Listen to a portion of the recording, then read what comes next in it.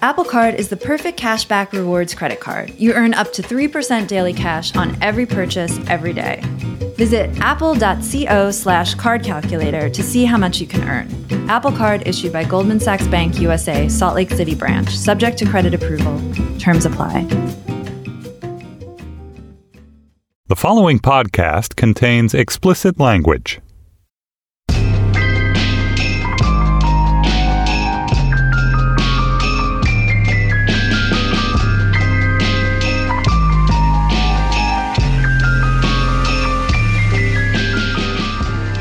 Hello and welcome to episode 9 of the Succession Recap podcast. This one, oh my God, what can I say? Blood sacrifice. It's all happening. I am Felix Salmon of Axios. I'm here with Emily Peck of HuffPost, although technically I'm not here. I'm in California. Emily is in the studio with well, Emily, since you're in the studio, why don't you introduce our amazing guests for this episode? Well, Felix, I'm here with the amazing Lizzie O'Leary, who is new to Slate and about to start a whole other podcast here. Woo. And formerly of Marketplace, Bloomberg, other places. And Lizzie has brought her husband. I've brought my husband. Who she will introduce. I've brought John Collins of Elevator Repair Service, noted theater director. Hello, John. And Succession fan. So, John, you were just explaining that we have, what is it, 2 Romans, a Logan, and a Marsha? No, Tom. I'm Tom. A Tom. He's a Tom. We have all taken the BuzzFeed quiz. We've all taken the BuzzFeed quiz. I turned out to be Roman. Who are you, Emily? I too, Felix, am Roman. Wow, we can't have 2 Romans hosting Fuck this. off! So, Jasmine, disconnect Felix, quick. I'm a Logan. Just get out. But Lizzie is Logan. Lizzie is, of course, a Logan. I don't know whether to be insulted or flattered. Not surprised. I did promise Lizzie when I invited her on the show that I would make it clear to every single listener that she in no way, no how, not in the slightest bit resembles Siobhan. She is a Logan. She does. Emily's saying I do. John? She does a You little. have red hair. Ish. There are worse people to resemble. Yeah. It was one of our honeymoon pictures that on Instagram, Felix commented, "Hi, Shiv," at the bottom. That was for some other reason, though, I think. We were in a hot tub drinking champagne. Oh, okay. You guys, can we talk about this episode? Because there's a lot to get into. Roman may be dying. We don't know. He's being held hostage, for starters. Although right there at the end, he got called into the other room by name, and maybe this is just an elaborate way this deal is being worked out. Maybe. Well, I think there's more to it than the deal, but they are definitely... the one thing that really struck me about this episode is that all 3 of the kids turn out to be unbelievably actually competent for once. Yes, I had the same exact thought. Like, I've never Under seen pressure. Roman being just so good Except for at doing Connor. anything. Roman rises to the occasion. Roman, like, underneath his, what did Shiv call him? A toddler with a hard-on exterior. There's that amazing piece, which I missed. I actually watched this episode twice, and I missed it the first time. I picked it up the second time when Jamie, the banker, and Roman in the back of the car going to the meeting. And Jamie's like, "You want me to give you 20 of my best minutes on Turco-Azerbaijani relations?" And Roman's like, "I know it all. I'm like, actually, he actually does. The oil He pipeline actually cooperation, does. the That's military and diplomatic links, or the deeper cultural sympathies." He's like, he knows he's well briefed. He's on top of it. Like, maybe the fuck up, cut up act is just an act, and actually he knows what he's doing. I mean, Well, I think why he displayed such competence, it's because he had just a little bit of love and support from his father, who actually took him aside and was like, "You can do this." He was And also that's all these kids terrified. need. They just need a parent to be like, "You are good. I love you, and you can do this." I mean, say I love you, but much more. I don't know. You have more faith than I do. I sarcastically wrote, "Why is Roman on the upswing? It's not at all clear to me that he has the stuff." I don't know if he has. How much stuff do you actually well, I mean, need? we don't know. We I don't know that either. he has the stuff, but this has definitely been a part of, I want to say, the past 4 episodes of the season is Is Roman actually becoming a serious player in the way that he wasn't for the first 1.5 seasons, basically?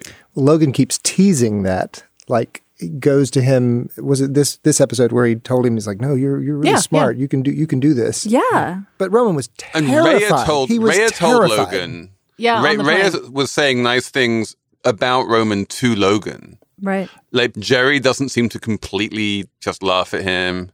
There is this idea that and it's new, I think, in the second half of this season, that he's competent, but they are all performing under pressure when their backs are against the wall and there's an existential threat to Waystar Royco.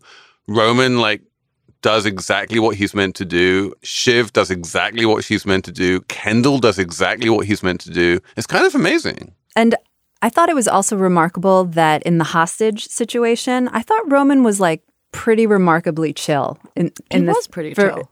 I mean, because there was the other guy. His chin in his chest where it was. Was it Carl who was like just like losing it?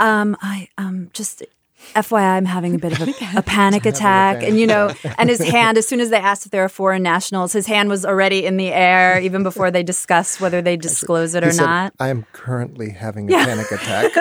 So can I just say, you guys remember 2 years ago when the, 30 Saudi businessmen? Yes, exactly. This was the parallel. This was the parallel, yes. We're locked up in the Ritz-Carlton in Riyadh. Yes. As part of an anti-corruption drive. Right. I was Googling this as we were. I was like, oh, I know what this is. I thought there were, the parallels. I said there were parallels to the Saudis and MBS a few episodes ago when we first met that guy, and now it seems like incredibly obvious that this parallel is there. Yeah, I mean, when there was this one reference to Baku, and you're like, oh, he's not Saudi, he's Azerbaijani. That's weird. Right. But he always felt Saudi, and now they're just upping the Saudi parallels here, even unto the anti-corruption campaign, which ultimately was an attempt by MBS to consolidate power and to bring assets under his own grip.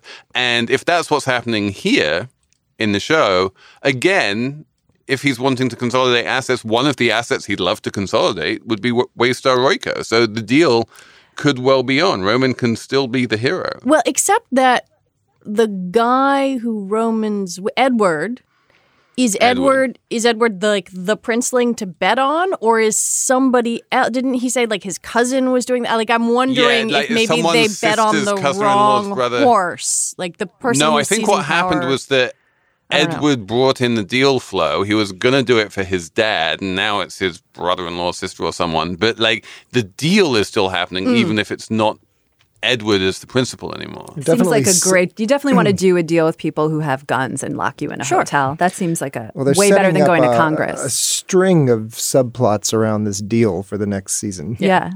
So should we get to the main event? For the next season? You don't think that's going to get sewn up like by the end of or the next episode? We don't know. Listeners, I mean, one thing about Succession is it moves fast. Everything that you think is going to take a season to resolve winds up resolving in like an episode or two. That was the great thing about season 1, right? The whole thing was like, was Logan going to recover? And then he does. And you're like, oh, well, that whole thing, which was meant to drive the whole season, is going to have to get replaced by something else. And it was. True. A season in every episode. So let's talk about the hearings. Can we talk about the hearings? Okay, I just want to ask John one question though. Okay. I don't know if you noticed this at the beginning of the episode. It said written by Jesse Armstrong. Oh yeah, I've never seen that. I mean, I might not have noticed it before, but it's certainly the first time I've seen it. The showrunner wrote this episode. What does that mean? It usually means it's going to be a significant episode. I mean, it's like when Matt Weiner would write a Mad Men episode. I mean, they crammed a lot into this baby. I mean, the Roman thing was just a subplot, and the main thing was the DC hearings. Right. But even that wasn't the whole thing, right? Well, one thing John said last night, which hopefully will be a nice segue for us. One thing John said when we were watching this was that this was a much more procedural episode in a lot of ways. Like a lot of stuff happened versus a psychological chess game. Mm-hmm. Right. This was more Law and Order than the usual, psychodrama. Given how like the Iannucci DNA is sort of part of what Jesse Armstrong does. I was surprised how few really comic moments there were. This was not Succession as comedy at all. That's right. It was harder there were not as many best line choices this time around. Right. I mean, we had Tom Wambsgans practically in tears after his really bad, what does he have, 2 assholes now, testimony before Congress. Not to like to be married Greg. to a man with 2 assholes. Oh my God. Can we just talk That's about a good that? line. I mean, that's like a reporter's dream, because you watch these hearings as a reporter and you just want to shoot yourself in the face. But the questioning of Tom Wambsgans before this committee was incredible. I have a big issue with this, though. Okay. And we didn't talk about But this wait, hang on a last second. time. If we're talking about good lines, can we just mention a smirking block of domestic feta? Yes. Which is I didn't manage to scribble that one down, but I remember it. No, my issue with it was that, and it's all about Tom's poor performance. And since I'm speaking as Tom today, how in the world were they surprised by all of that? How was Jerry not involved in all those emails being subpoenaed? How all of a sudden does Congress have all that information and they have no idea they got it from them? That was a bit of a MacGuffin, too. I didn't understand how they had the emails. And I'm not familiar with, maybe Felix, you would be, but other hearings where, CEOs and whatnot, executives are brought forward and they have that level of detail. Box X number is missing from the file. And they had Greg's name on a log. They had some of that. Felix, do you remember the Carl Levin's Goldman Sachs hearings where they referred to very specific mortgage tranches? That was something where I felt like that was one where they're like, well, you called, I can't even now remember the names of the collateralized debt, but they had these very specific names for them, and they were calling up internal emails about how this thing was a piece of shit. Right. No, you can. The Senate committees definitely have subpoena power, and they can definitely subpoena these kind of emails. I think there was a little bit of artistic license in terms of the amount of time it takes to subpoena all of these emails and go through them. Yeah. And I think that John is exactly right that whole process of discovery is done with full visibility by Jerry and everyone else, and they know exactly what Gil has. So the idea that Gil is going to ambush Tom with these emails is unlikely. But then again, Tom didn't look like he was surprised that Gil had the emails. He just looked like he had no idea how to answer the question. I mean, he looked a little sure, but if you're an executive going in front of Congress, you shouldn't be surprised. That means your team did a bad job. Knowing who Greg is, and then had to revise that. I mean, it was classic Tom stuttering. You can't make an omelet without making some tomlet without breaking some Gregs. A tomlet without breaking some Gregs. Sent that email to him, 85 times? 67 times. I mean, oh my God. Do you know what is special about the hours between 3 a.m. and 5 a.m. on the night of March 12th? No, sir. That was the only 2-hour period in which you did not send an email to Mr. Hirsch with the title, "You can't make a tomlet without breaking some Gregs." You sent the same email to him 67 times in one evening. I guess it was a joke. Right. They were supposed to be destroying evidence together, top secret, and he's emailing 67 times, presumably about that? That was I have to say, I thought that the few pages that Greg grabbed out of the fire pit were going to come into this episode. I thought that was going to have some play. I think that comes when, okay, so this is my theory, that the blood sacrifice is Tom and Greg, and that after being sacrificed by the Roy family, Greg winds up squealing to the feds, handing over his few pages of paper and, being a cooperating witness. That is, and that's where that whole subplot and the audio recordings and everything else. I strongly disagree. We're all with shaking you, our heads Felix. at you. Well, look, I strongly think the disagree idea, about who the blood sacrifice I think the is. idea of Greg somehow turning that way is, I bet that's right. I think Greg wants those for the money so he can go to Logan. But I don't think that last line, that blood sacrifice line, the way he said it, it takes some weight away from it if he's talking about Tom. He's talking about He's talking about Kendall. He's talking about Kendall. 100% because he says to Shiv, he said, I forget what, I didn't write it down, but like Kendall came out like a fighter, but that's not going to be enough for these vegetarians we went on and the watched board. that about 3 times. Yeah, I mean, I really think he's setting Kendall up. I mean, he threw to him in the hearing to sell him out, which fine. And then he made that comment to Shiv, and then very close to that comment mentions blood sacrifice. And the whole arc of the season has kind of been Kendall-y. Like at the beginning, Kendall, I mean, the hearing was really like a comeback for Kendall from doing that sort of disastrous appearance on TV in the first episode. Plan was better. Yes, exactly. Where he's like dripping wet from the spa and they shuttle him off. He really like does a comeback, but I feel like he's not going to end on the up. Like he is the blood sacrifice, and Logan and he can't fight already. Back. He's completely, he's compromised. Yeah. He is compromised in a way that what's his name, Bill, who they want to kill, cannot be killed because he has the compromise. He says, "I have it all in my diary. I should write a book." Yeah. So like he takes himself out of it, and I feel like we've set up Kendall for a fall, but I don't know. Kendall's blood. He is blood. Tom's not blood. No. Apple Card is the perfect cashback rewards credit card. You earn up to 3% daily cash on every purchase every day. That's 3% on your favorite products at Apple, 2% on all other Apple Card with Apple Pay purchases, and 1% on anything you buy with your titanium Apple Card or virtual card number. Visit apple.co/card calculator to see how much you can earn. Apple Card issued by Goldman Sachs Bank USA, Salt Lake City branch. Subject to credit approval. Terms apply. There are 2 things. These are tiny details, but that I loved that are at the top of the episode that sort of set up, I don't know, the research that I feel like the Succession team does. Number 1 is the like faux 60 Minutes interview.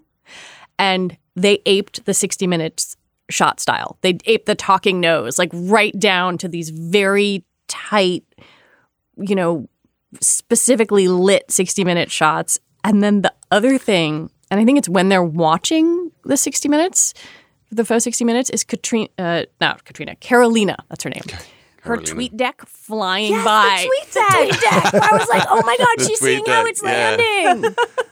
They had a couple of tweet deck shots in the hearing room in the back room. Someone else had tweet deck up too. It might have been Carolina again, but I was like, that is so accurate. Yes. Oh. Mr. Fuck is going and to that whole thing where Washington. I saw out of the corner of my eye how they did that establishing shot of him walking through the Union Square Green Market, because that's what like normal, I don't know, organic biodynamic people do or something. It makes him feel more trustworthy that he's in a green market, but that's so, TV. Should we talk a little bit about what went down on the cruise ships? Or are we all in agreement of what went down, basically? A bunch of sexual harassment and people jumping overboard? Well, we know about Lester threatening the performers with their jobs unless they have sex with him. And there were references to bodies overboard. And what was the acronym? No real person involved. No real person involved. Yeah. Like, I felt like that was like of a larger significance because to the Roys there are no real people unless it's maybe family. Like maybe there are some Logan. Incidentals, but no real person involved. No real person involved was just like, oh. And do we buy Shiv's convincing the witness not to? Yeah, let's dig into Shiv. That was an impressive performance by Shiv because it came after an equally impressive performance by Rhea. Like, there was that thing where she just kind of waltzes into the apartment. She goes, "As I understand it, we have nothing to be guilty about. I look forward to getting more involved. Toodle pip," and then leaves. Toodle pip. Yeah. Toodle pip. And then that's like, she's like, I can say the words in a vaguely convincing manner. And then Shiv comes out and does an actual act of turning someone around and being convincing in a way that Rhea's probably, I don't know, maybe she can do it, but maybe she couldn't. Maybe she didn't want to get her hands dirty. Well, like and that. she's also not kind of internally broken about it in the way that I think Shiv is. Or So I watched this having just finished She Said, Jodi Kantor and Megan Twohey's book about, breaking on the Harvey Weinstein stuff. And there's a whole section about Christine Blasey Ford. And there are 2 things that totally stuck out to me. One, there's this like random throwaway line, Jerry mentioning NDAs. And it was like, The NDAs start dominoing. The NDAs start dominoing. I was like, oh my God, how many NDAs are there in the Roy world that we don't know about? And how many secret settlements?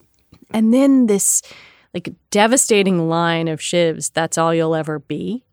Mm-hmm. And it's both accurate and not, and cruel. And all I could think about is just like the competing impulses that are going on in this woman's mind. I mean, Shiv's job is let's unpack masterful. this. I actually thought the hearings Let's too had an unpack this a echo little to bit the because just to the shouting over the Kavanaugh- women. Okay, Felix. to the Kavanaugh hearings, because it was very much like part 1 and part 2. And if you remember the Yes. Kavanaugh hearings after part 1, everyone was like, Christine Blasey Ford was so great, Kavanaugh's going down, blah, blah, blah. And after part 1 of the hearing, it was like, oh my God, Waystar Royko is going down. Then the second part, it was very eerily similar to Kavanaugh, where Kendall comes out and he just pushes back and he's super that's aggressive good. and fights. That's and good. it kind of like and then you have the reminded me Republican of senator that. who's like, yes. Yes, exactly. And he turns it around with just like naked aggression and attack. And I don't know, maybe that's a common thing. If I ever get called up before a With hearing. a fist pump that's from gonna be Connor me. in Yes. the third row. Yes. But what were you going to say, Felix? So, yeah, I think Lizzie is exactly right. And the other big thing, which was just pure coincidence, and there's no way that the writers could ever have known about this, was that this episode came out the same week as Erin Carmon's piece in New York Magazine about like the way that the women of the Me Too movement have suffered in exactly the way that Shiv said that she was going to suffer. But the NDA's dominoing, I think is super interesting. And I want to know more, Lizzie, from you about how that works. The way I see it is that what happens in theory is that this woman comes out in public and says very much in public, dear Waystar Royko, can you waive my NDA so that I can talk about all of this in public? And they have to say yes, because to say no would be suicidal. And then once they waive that one, they feel the need to waive all of the other ones, and then all of the other ones start coming out. Am I right about that? I don't know about the sort of waive the NDA part of it. I mean, They're just breaking them. they're just, I mean, that was one of the things that is in She Said, is the sort of these women wrestling with, if I break my NDA, like, am I going to be liable for millions of dollars? Is the Weinstein Company going to come after me? Probably, yeah. They have some big, scary lawyers. I mean, I would assume that you know, Well, I Rape think Star Shitco also there's a Murdoch parallel here, of course, which is the Roger Ailes investigation. Yeah.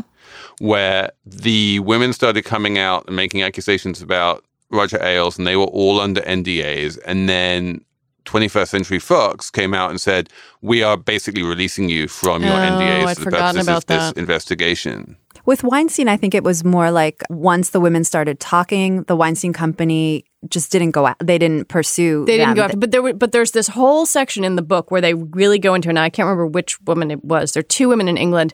I don't know if it's Zelda Perkins or if it's Laura Madden, I think her name is. And it's like a very specific question of like, will I be liable for all this money? Mm-hmm. Will they go after me? Mm-hmm. And she breaks it. But in those cases, and then in the end, Weinstein, they go bankrupt, and it's like moot. Whatever. But there's somebody to take the fall there. That's a company distancing itself from. I mean, I don't know. Roger Ailes is not some insignificant employee, but in this case, it's the whole company has something at stake. They can't. They're trying to figure out who they can distance themselves from, but they can't figure out who to do that. So that's why blood sacrifice is necessary. Mm-hmm.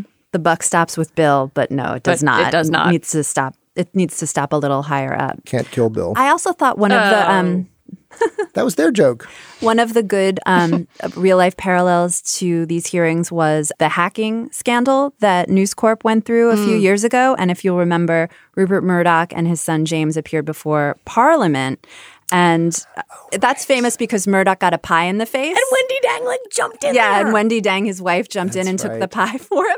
So that was like really got all the attention. But also what happened was Murdoch looked kind of like old when he testified. And it was kind of like the beginning of the end, I think, for people would agree, for News Corp, and also for his son James, who like never really, his big deal that he was shepherding through the B-Sky deal kind of fell through after those hearings. You'll remember the News of the World, the tabloid was hacking into like everybody's voicemails to like figure out what was going on. And News Corp never really recovered from that. And I feel like that's a big parallel They shut down the entire paper. They shut down the whole paper. right. Yeah. And someone went to jail. I forget. I was reading about it the other night. But Andy Coulson, was it? I It was Andy Coulson and Rebecca Brooks. Yeah, Rebecca Brooks. Rebecca never went to jail. She didn't go to jail. It was Another bad. redhead. It was really bad for them. And I feel like that's the parallel here. Because I thought about Ailes too, but this is kind of a more like company behaving badly rather than man behaving badly inside the company and being protected. Although that is part of it. right. It's kind of like a mishmash, I guess. So I have a question about Logan in the hearings. He kind of falters and dodders for a moment. Was that real? Was that him playing Kendall? What was happening there? See, I think this has think been that going was on real. a lot. I think that was the low blood sugar thing. And wait, who is the PR guy who seems to Hugo, have become suddenly Fisher a thing? Stevens? Hugo. Stevens. Is that his real name? Yeah. It is Fisher Stevens. Where Jerry's like, yeah, low blood sugar, and Hugo goes, can you give him a chocolate suppository? Just slip a Snickers bar up there. One last time, just in case they're super direct. Did you, Logan Roy, witness any assaults on your ships or take part in them? I'm not going to answer a fucking question like that. I thought that's just a no. I'm not dignifying that fucking question with an answer. You can both fuck off. Okay? Is he okay? Low blood sugar. Can you give him a chocolate suppository? Just slip a Snickers bar up there. But this is a thing about that kind of behavior from Logan. There's been a little bit more of that in the last 3 episodes or so, where he gets a little confused or he gets a little soft. Like he got real soft with Shiv a couple of times. One time right before he turned on her about the putting herself up for CEO of Pierce. And I wonder if some of this isn't some calculated scheming on his part, or part of how he was setting it up to throw it to Kendall. Or I have 2 thoughts. One is like, it seemed put on to me a little bit just because prior to acting all doddering and stuff, he was like quipping back towards the congressman, right? Yeah. They said, oh, well, I'm not going to compare to Emerson, blah, blah, blah. He said some great line.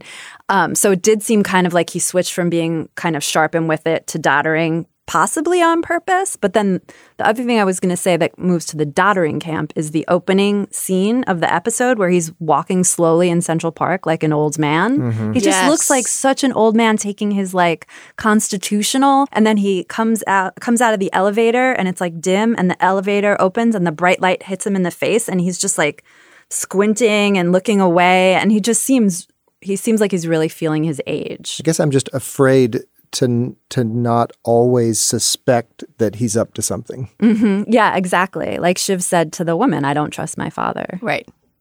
Which was, of course, like the thing that made her believable, I guess, on the part of the woman. She was telling the truth. She was telling the truth, right. Or some version of the truth. But still in a the way manipulative way. to persuade someone is to successfully manipulate them is to tell the truth. You're much more likely to do that than you are if you lie to them. Yeah, these people are pros. I have a obsession that kind of runs through my watching of Succession, and it happens in the scene where Shiv is trying to persuade the woman whose name I've forgotten. That's really sad that now we're all just calling her the Victim. woman. Victim. Right. That's We don't all know you'll her ever name. be. Is the weaponization of the phrase "uh-huh." Gets used a lot in Succession. The woman uses it when she's kind of disbelieving and listening to Shiv. Shiv uses it and her like, Well, Logan uses it kind all of the circ- time. I'm getting there. Okay. In her, Shiv's like, and then Logan's like, is his real signal of like, you're a piece of shit and I'm not listening to you. That's true. That's right up there with all due respect, which gets used a lot in the show as well. Yeah. All due respect and then some awful insults right after. No one respects anyone in this show.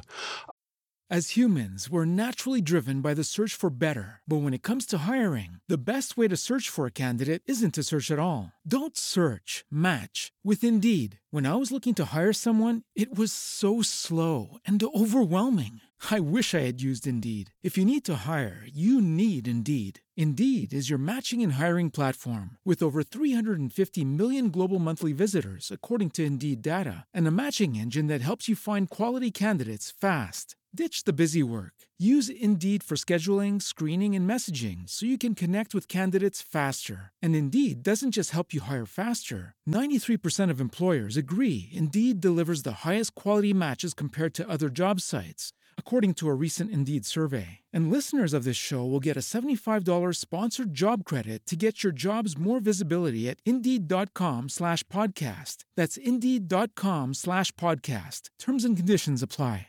I mean, I just want to come back to this idea of telling the truth versus lying, though, because I think it's fascinating the way that Shiv gets this done by telling the truth in a way that Rhea, when she comes in and gives her pep talks and says, we have nothing to be guilty about, she just lies, right? The way that she thinks you can change the facts on the ground is by lying to people, and then that doesn't work, and she winds up just being incapable of doing this job that I'm pretty sure she did want at least an episode or two ago. Yeah, what makes her change her mind? I think she just, like she said, she can't see the bottom of the pool, and it's clear that we aren't at the bottom of the pool yet. There's going to be more coming out, and it honestly seemed like she was just not comfortable with just how dirty this company is, and that she said like the details. She didn't realize in the details how dirty the company is, and maybe that she has some kind of, could it be conscience? Or is it that she doesn't want to get on a sinking ship? I think she just realized that she was being screwed over by being given the job. She's the one character who I've had trouble with, like her motivations and and like the rapidity of her trajectory shifts, I think, where I'm like, wait, you wanted this one thing and then you like believed in Logan? Is that because there was maybe romance, or you wanted the company, or like it's so rapid where I was having a hard time with it. Are you saying it wasn't believable that he would name her his successor at all? No, I think I think his standpoint was believable. Hers wasn't to me. I was like, wait, sorry, suddenly you're like organizing the party, and I don't know. Also, no Marcia in this episode. And Roman tries to talk to Logan about it. An episode without Marcia is always going to be a suboptimal episode. Yeah. I feel like Marcia is, you want to think there's something amazing there, but like we really haven't seen... I know you're going to get mad at me, but have we really seen that much great stuff from Marcia? Only a little bit. And there's all this mystery packed into her about her mysterious background. And there's all these, blank spaces that we keep waiting to get filled in. Like they're going to move the plot in some really big way. And I thought that about her. I thought that about Connor's presidential campaign, which we have heard almost nothing about. Conheads. Except the conheads. The conheads. Can I use that? The conheads. But the other one who really fascinates me is Naomi. Yeah. Who, in the beginning of the season, she's like the diehard, I will never go anywhere near the Roy family who are evil. And by this episode, she's literally turning up in the halls of Congress to offer moral support. I mean, sex with Kendall cannot be that great that you're just like, whatever. So what's going on with Naomi? I always think something's going on with anybody who does anything. I think they have a burgeoning relationship. I think their relationship makes total sense. They have similar stories. They're and they can relate to too. each other. Yeah, nihilists, exactly. She doesn't actually believe in anything, possibly. I don't know about that. Yeah, I'm not sure if I can make that leap. But they have quite affection. know. They have affection for each other. And it's clear that Logan despises her. Yeah, which is going to always be a problem for Kendall. Like he can never stray from his father's approval that much. I really thought he was... Logan despised his airhead girlfriend, and that caused Kendall to just dump the airhead girlfriend. But Kendall has something going with Naomi, which is much deeper than he had with the airhead girlfriend. I feel like with the airhead girlfriend, it was like when someone comes over to your house and you realize like how dusty it is. It's like you need someone else's perspective to show you like how ridiculous your choice is. But with Naomi, it's kind of a different thing. I mean, that must be such a rarefied universe to inhabit. Not only their sort of uber rich children thing, but like the ones who have had the drug problems and have like caused embarrassment or whatever it is. Like there's got to be like 3 people on the planet who get it.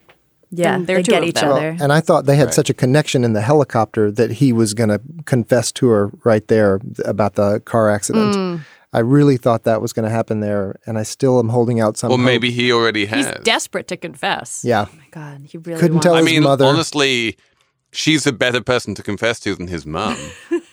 His Probably mom would use it anyone is. against Not him. going to get that Yeah. opportunity, I don't think. And did you notice, like, I think it was in the back room at the hearing, and someone said something about people going overboard and dying. They cut to Kendall. That's on purpose, right? They cut to him to I make you think missed about that. that. I've noticed it in a few like little places where that the death thing comes up, overboard comes up, cut to Kendall. So I feel like I really want them to make those two things collide somehow, but that maybe just Information has to dream. come out. Kendall's going to implode. Well, that's if the he rule, can't. right? You can't have a gun in the Maybe. first act and not blah blah blah. I don't know. John. And not blah, blah, blah in the second act, right? It's something, Chekhov, something.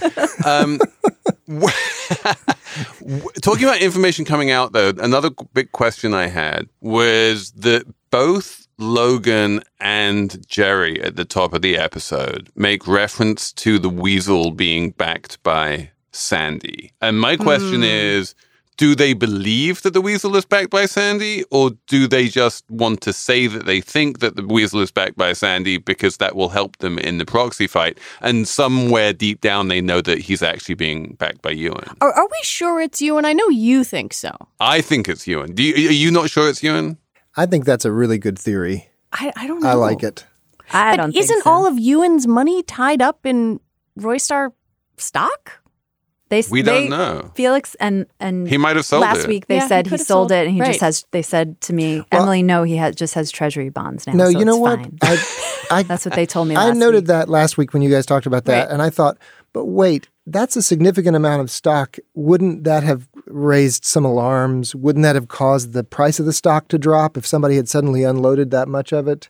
Well, Oh, not he if might he'd have unloaded unloaded a Who's long saying it time was ago. sudden? Yeah. Right, like if he'd sold. I you know, see. Yeah. I think it's an open question as to who is bankrolling the Weasel. I mean, But he is came to that someone board meeting. bankrolling All right, the let me- Weasel, let me- or is let the me Weasel put it- just let me having put an it- attack of conscience? I mean, who would turn down? No, would no, they offer someone him, is like, bankrolling $20 the million? Weasel. I don't. Right. The question is not so much who is bankrolling the Weasel, and more if it comes out that Ewan is bankrolling the Weasel, would Jerry and Logan be surprised?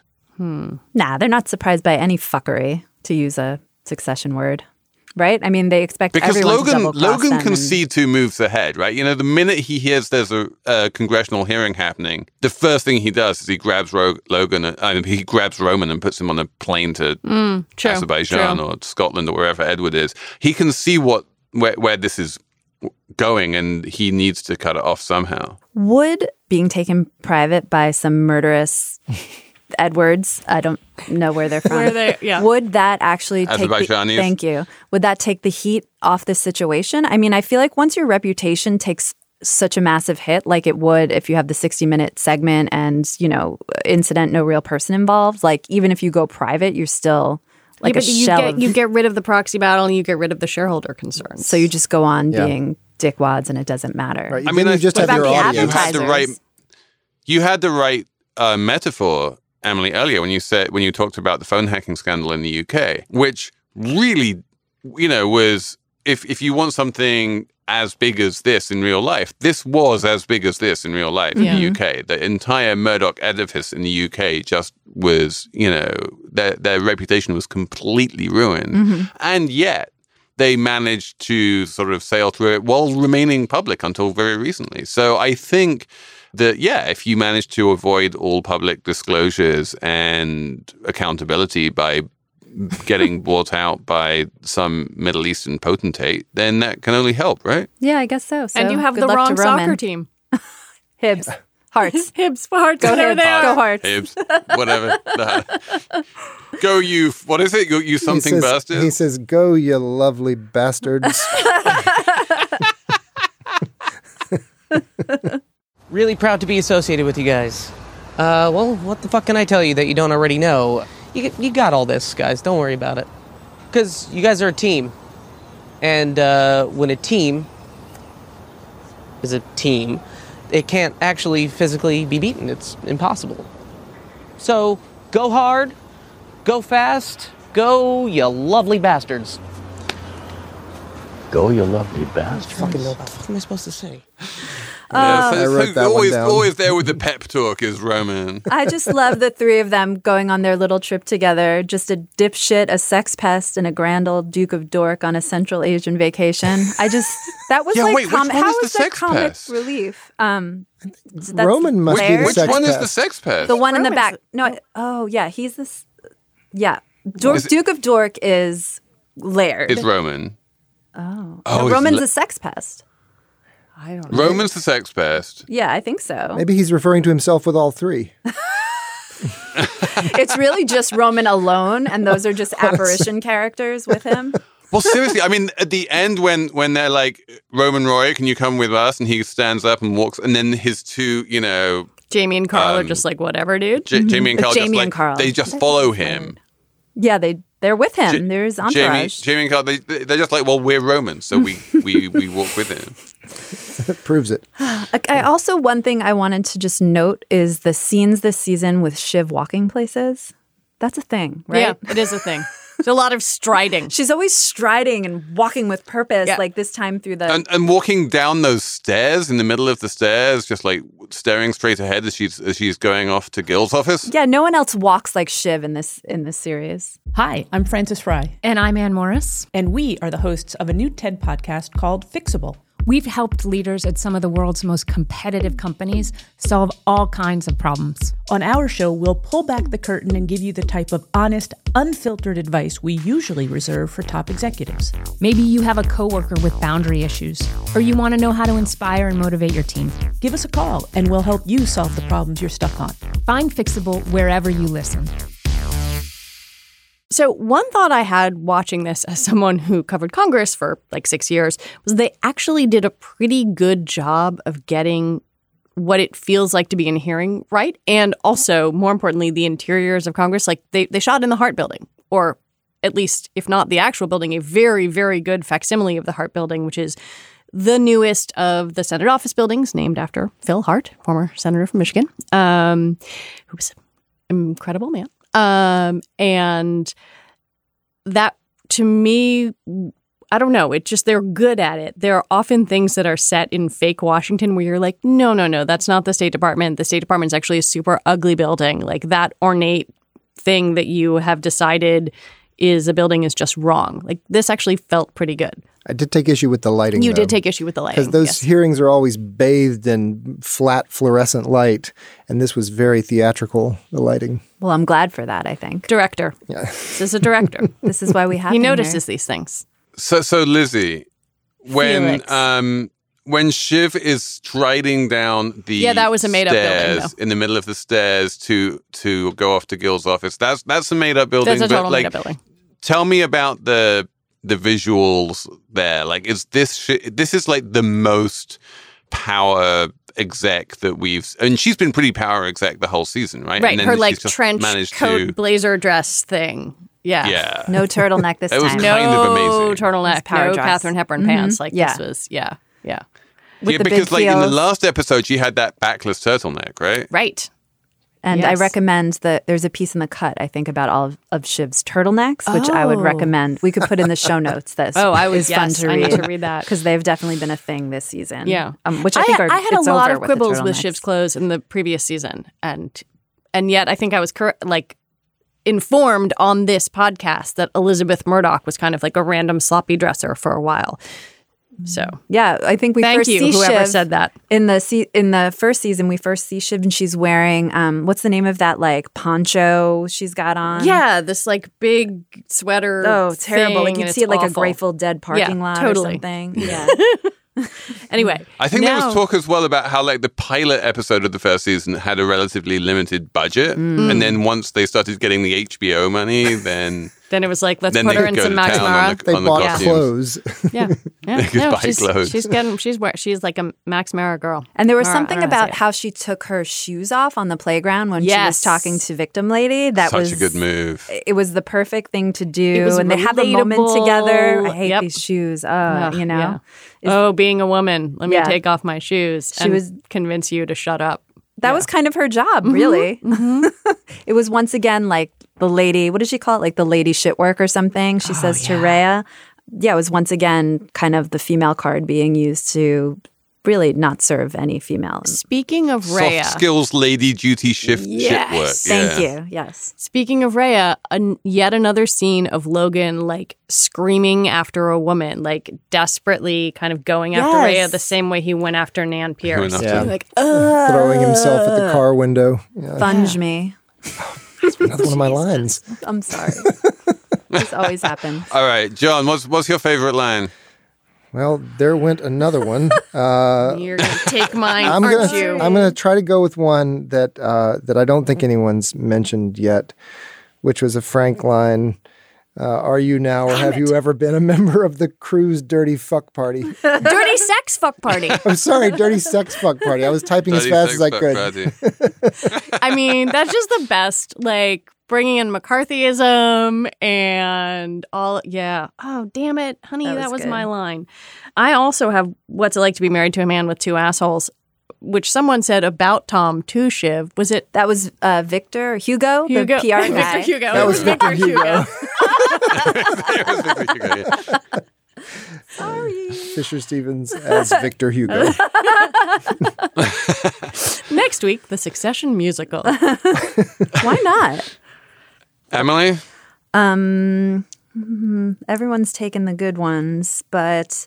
Oh, I have some good ones in my pocket. That's why I'm letting you go. Thank you for calling on me first. I really appreciate I believe that. it was Frank. I think it was Frank who said, if I was to give Tom a letter grade, I'd give him a B+ for bad plus terrible. I enjoyed that. Mine, I loved Jerry's line to Tom where she goes, "Can you stop angsting? You're angsting me." But the one which stuck with me was and this was super smart the way they did it. They were right next to each other in the way that it was cut between the subplot and the main plot. That you had Edward telling Roman, quote, "It's an administrative action function," when he was trying to explain what the terrorist situation was and hostage situation. And then like 1 minute later, we are in the Senate and Tom goes, "Senator, I use a variety of target-oriented incentives to enhance optimal performance." He gets everyone laughing in the room, too, which is rare, I think. Human footstool? Human footstool is the target-oriented incentive. I'll just leave it there. I've written down, it's not fun to think you might find a corpse in the freezer, Bluebeard, which I guess someone said to Logan? That was Rhea saying that was Rhea. She was like, she just married the bachelor and she's rearranging his furniture and then finds a corpse. I feel like I'm your prophylactic. A rubber you slipped on so I can protect you. Rhea, that was not the idea. I can see I fulfill a useful role at this point, a more respectable flavor. Secure votes from shaky shareholders. You're good. A new broom. You're golden. It's fun to be the new bride. Rearranging the bachelor's apartment, putting flowers out. It's just not nice to think you might find a corpse in the freezer, you know, Bluebeard? Yeah, I mean, I always think of Bluebeard's Castle as being like a Bartok opera, but I think it predates that. I'm not sure what the corpse in the freezer reference is to. I also but it's definitely think of to it as a Bluebeard's Bartok Castle opera. somehow. Well, what do you think Bluebeard's Castle is? I don't know. I thought of a pirate. I don't. I'm very basic. I thought she was just calling him No, old. I think Bluebeard is like an Eastern European king who had all manner of, Amazing. I guess, corpses in his freezer. I want to live in your brain You for don't like want to keep 30 them in the minutes. fridge. You want to keep your corpses in the freezer, not the fridge, I think, is obvious to all of us. unless you're going to eat it in the next 5 days. Exactly. Don't keep them in the sauna. It's in start to Iceland smell. or whatever. Oh, boy. Give them the silica mud treatment.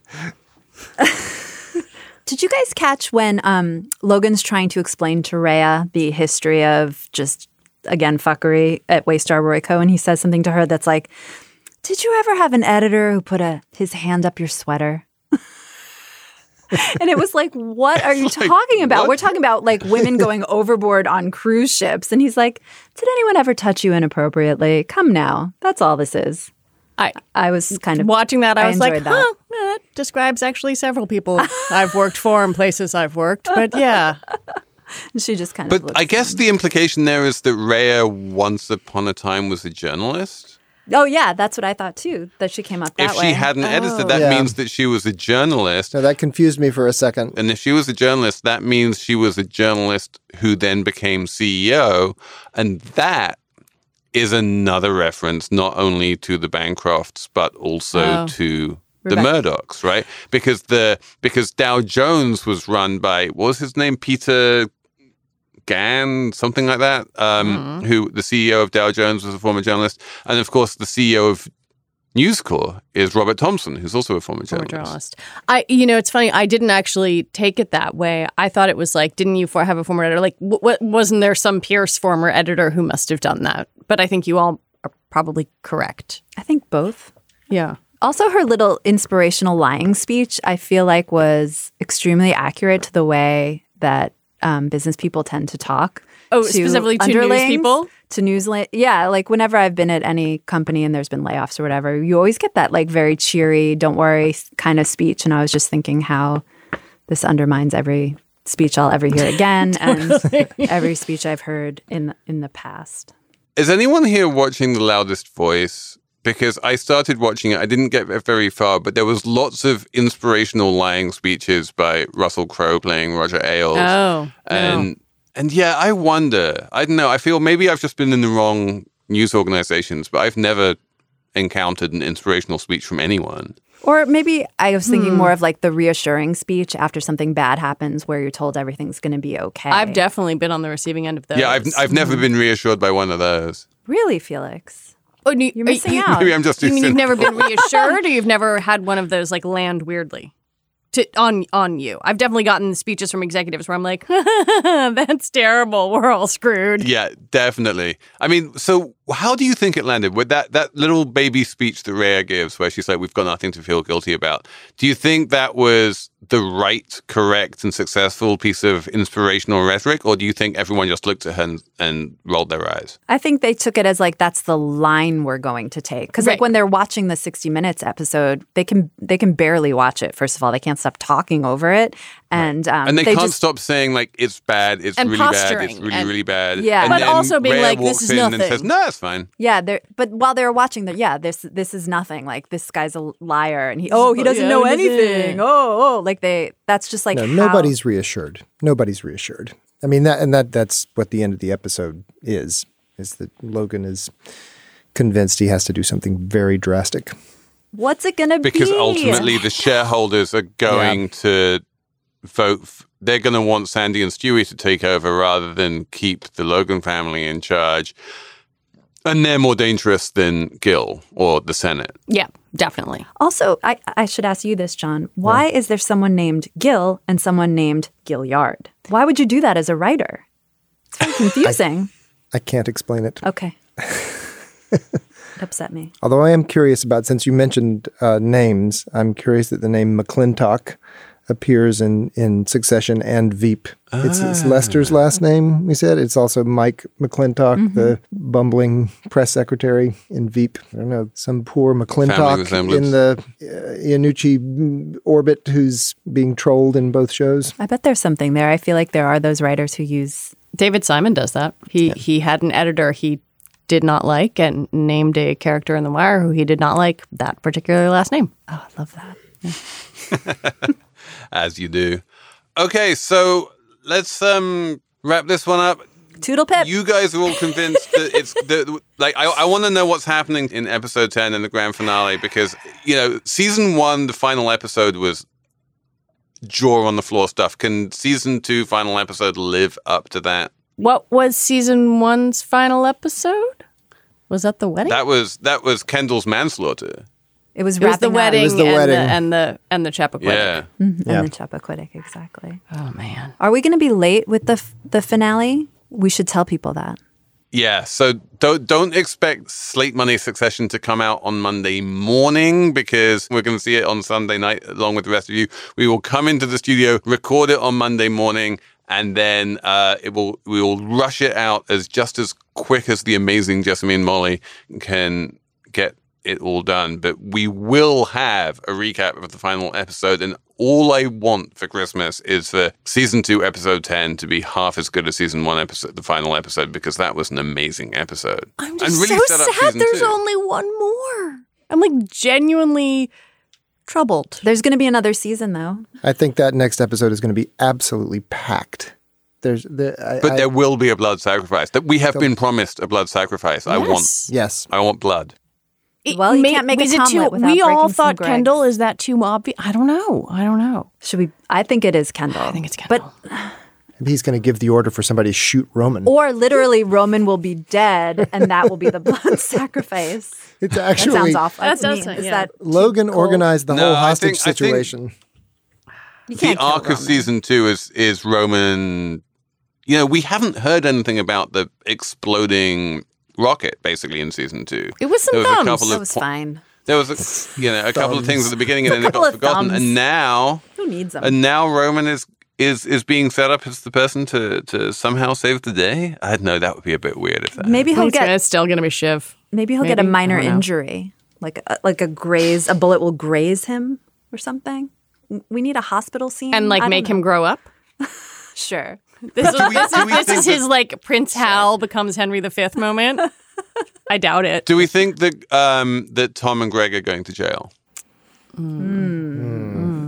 No, because Greg could sell out Tom and avoid jail that way. He could. I feel like Greg is weaselly enough that he's holding on to that. Maybe not to go to the feds, but maybe still has to bring those- it to Logan and be like, pay me. Because he still doesn't has want to be those the 2 world's pieces of poorest paper in rich his person. pants. He's still got those 2 pieces of paper in his pants. He's going to They're whip them still out. there. They've been there. That's terrible. He's gonna open up his Very pants and whip uncomfortable. out his piece of paper. It's 2 pieces Wow. of paper. Logan would be so unimpressed by that.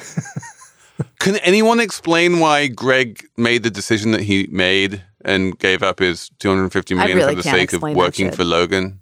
Because he's dumb? I think that's it. He's genuinely shocked He's like to learn in that over his head. when they tell him $5 million is like not enough money. He's genuinely shocked to learn that, but seems to believe it at the Right. same time. Yeah, I think he's dumb is a good anser. Lizzie's got it. He's got that kind of like Dr. Evil, like blank look in his face. What, you mean $1 million isn't $1 million? Logan That's the flattered worst amount him. of money, apparently. Logan flattered him pretty recently, and I think he's easily. He didn't flatter him wooed. very much. No, but I think it but was Greg enough for went for Greg. it. I think it was enough for Greg. Like all of these people, I'm just like, take the money and walk. It's toxic. It's terrible. Just walk. That's what Kendall told Naomi. Yes. And she did it, and she does seem better now. Right. She was at the. Well, she didn't get I the don't know money how to in the say that end. word. Oh, It's that's still, true. Pierce is still under family control. You're correct. Greg may be dumb, but he's ambitious. So I think it's Just like Tom. That's Just like Tom. it. I think, John, I think you've nailed it there. Like this is the only way that he can ever have any vague semblance of professional success in his life, because he's clearly completely incompetent. He needs to do it via nepotism. And so he decides to take that route. Well, let's see what happens. I mean, that's why he's Hitching been his sticking star around to the the whole wagon time of Tom anyway. Wamsgans. Okay, so Can I just say one thing? Because before I came on this podcast, I always said that if I was on this podcast, I would just want to say my parents made a contribution to the wine.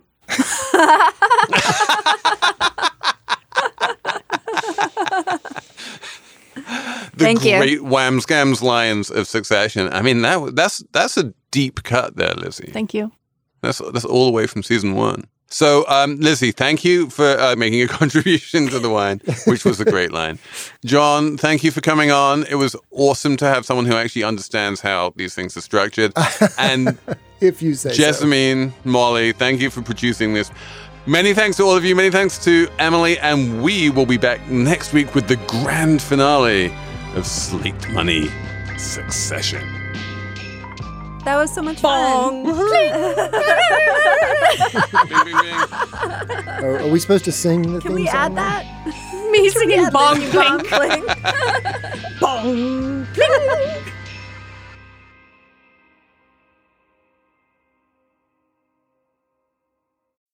As humans, we're naturally driven by the search for better. But when it comes to hiring, the best way to search for a candidate isn't to search at all. Don't search, match with Indeed. When I was looking to hire someone, it was so slow and overwhelming.